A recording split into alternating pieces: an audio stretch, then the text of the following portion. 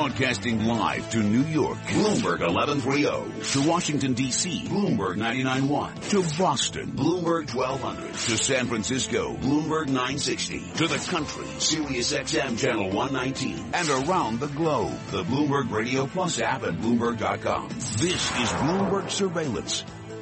Good morning. It is 7:30 on Wall Street. I'm Michael McKee along with David Gura this morning. Tom Keene remains on vacation. We can't tell you where he is, but the hint we were giving out yesterday is that they drive on the left-hand side. So that's three clues. We'll come up with a new one today for you, and as the great Where is Tom Keene search continues. Tom is missing a lot this morning, and if you haven't been with us for the last half hour, you have missed a lot. Abbott going to buy St. Jude Medical. This is a $25 billion deal, cash and shares. AbbVie is going to acquire the cancer drug maker Stemcentrx. That one's a $5.8 billion deal, also cash and shares, another $4 billion at play, depending on what they call certain regulatory issues. And Ford out with a record profit and earnings of 68 cents a share. The forecast was for 48 cents, so a major beat for the Dearborn folks. And we are also watching Deutsche Bank this morning. Surprise profit in the first quarter. Legal expenses drop, trading better than forecast. Now let's check in with Michael Barr and get the latest world and national headlines. Mike, David, thank you very much. Italian prosecutors say a Moroccan-born man living in Italy was ordered to carry out terror attacks, focusing especially on Rome. Prosecutors say that investigators intercepted communication between the man and a fighter with the Islamic State group. Senator John McCain proposed legislation to make it easier for vets to access medical care. McCain says the bill would remove the restriction that veterans can go outside the VA system if they want more than 30 days or more to have a 40-mile access to a VA facility. It's important that we allow every veteran, no matter where they are geographically, to access to the health care of their choice. Republican presidential candidate Ted Cruz has named Carly Fiorina as his running mate. Cruz made the announcement yesterday, even though he is mathematically unable to become the nominee through the regular voting process. Global news 24 hours a day, powered by our 2,400 journalists and more than 150 news bureaus from around the world. I'm Michael Barr. Mike? Thank you, Michael. Time now for the Bloomberg NBC Sports Update. And for that, we turn to John Stashower. All right, Mike, the Islanders' first second-round playoff game in 23 years, a success at Tampa Bay. 3 first-period goals, 2 by Shane Prince, one of those with 3 seconds left in the period. First-round hero John Tavares scored second period on the power play, his 6th in 7 playoff games. The Islanders held on. They won 5-3. They'll play Game 2 Saturday. Nashville advances 2-1 at Anaheim, 4th year in a row. The Ducks have had a 3-2 lead and lost the series. NBA, Steph Curry lists Golden State Warriors won easily over Houston, 114-81, win the series 4-1. Curry only played a game and a half. Portland won Game 5 over the banged-up L.A. Clippers, 108-98. Charlotte won 90-88 at Miami. Blazers and Hornets were both down 2-0, now go home with 3-2 leads. At Citi Field, Mets made the most of their 5 hits. Michael Conforto, 2-run double. Yet another homer for Neil Walker, now tied for the Major League lead with 9. Mets beat Cincinnati 5-2, their 6th win in a row. Yankees managed just 7 hits, 3 by Alex Rodriguez back in the lineup to hit career home run number 690. But Elvis Andrews, run-scoring triple 6th inning off CC Sabathia, gave Texas a 3-2 win. With the Bloomberg NBC Sports Update, I'm John Stashower. Thank you, John. Well, we're watching a lot of deals this morning, and we're watching some reaction to it. Abbott down 5% right now. St. Jude Medical shares are up 27%. And we're also watching AbbVie. Those shares are falling a little bit as they buy Stemcentrx.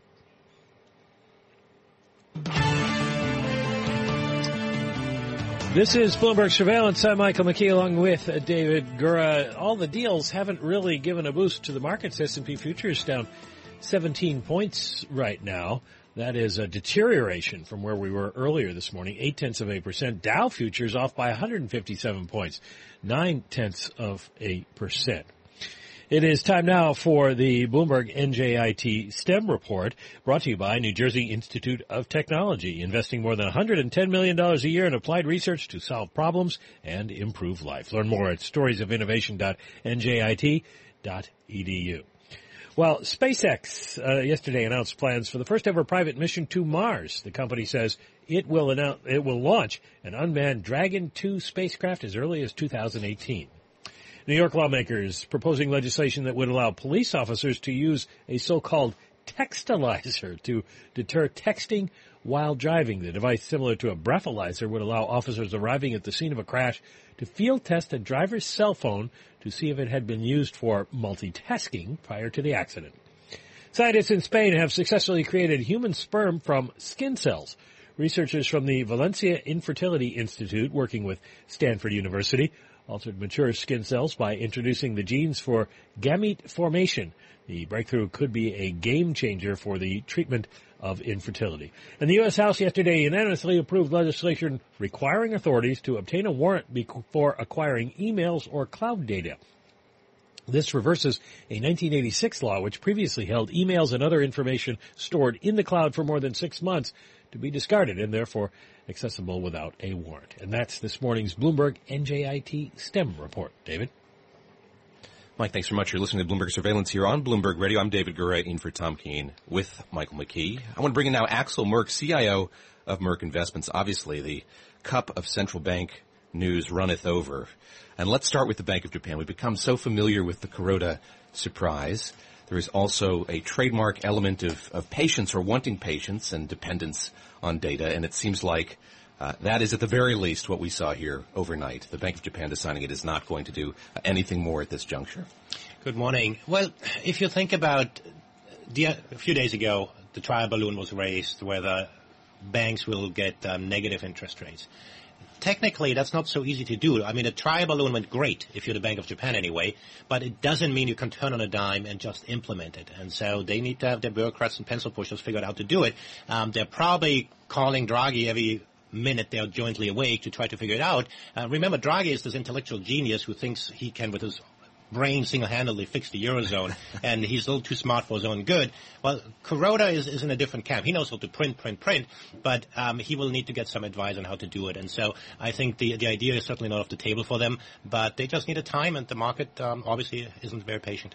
Obviously, it's not very patient. When you look at the yen, 108.07, a 3% move on the day, and euro yen, 122.70, just about 3% as well. Is that going to continue? Is the yen going to continue to strengthen? That's a good question. Let's put it this way. Central banks for years have been trying to coerce the markets just with their talk. Forward guidance, they call it more academically. And at some point, it hasn't worked anymore. Draghi's noticed that. The Fed has noticed that. The Bank of Japan has noticed it. So the traders are pretty much on their own. They've known that they can test Kuroda in particular. And by the way, one other thing that's happened in Japan is the previous time when they moved to negative territory, they destroyed liquidity, very different from what Draghi has done in the ECB. And so this the trial balloon was kind of a relief rally. But yes, the pressure is for the yen to get stronger for the time being. And especially, let's think about where we've come in the equity markets. We've had such a rally in recent months that risk-off is really a likely choice, let's put it this way, and the risk-off environment historically, the yen does well. Now, the only caveat to that is, of course, the yen has rallied so much, so it's not going to maybe serve quite as much as a buffer. But yes, in the coming weeks, I think the pressure is more upward, stronger yen than weaker yen. Governor Kuroda here saying he doesn't see a limit to monetary policy. Do you expect a move some point later this year? Well, central bankers never see a limit to what they do, and they always double down on policies that don't work. And yes, I mean, given that the trial balloon worked, I believe they'll be studying how they can do it. I mean, the problem is, of course, is they are at the limit. And so what do you do? They've destroyed liquidity in the markets, and now they wanted to push the currency down. It's not working so well. And so, yes, they'll try to figure out something with negative rates. What's going to be the most important central bank to investors as the year goes on? You're talking about the possibility of additional moves on the easing side from the Bank of Japan. There is still a forecast for at least one move from the Fed on the tightening side, and the European Central Bank could go either way, I guess. Well, to just play devil's advocate, I think the important thing is exactly the opposite of what you're talking about. The important thing is that maybe the Fed is more towards the end of its tightening cycle, and that some other central banks are more towards the end of the easing cycle. Remember, Draghi has said he's not going to go any lower. Look at the Swedes. The Swedes decided to start their tapering. They print every time they announce something, but they announce less. And so the reason why the dollar has been weakening, amongst others, is precisely because we've been thinking that, the Fed is going to raise rates to the stratosphere, and it's not happening. The Fed is going to be firmly behind the curve, only raise rates as inflation picks up. That means that real interest rates are not going to move higher. And in the rest of the world, Corona is going to have a fit and try to do something. I wouldn't exactly call that policy.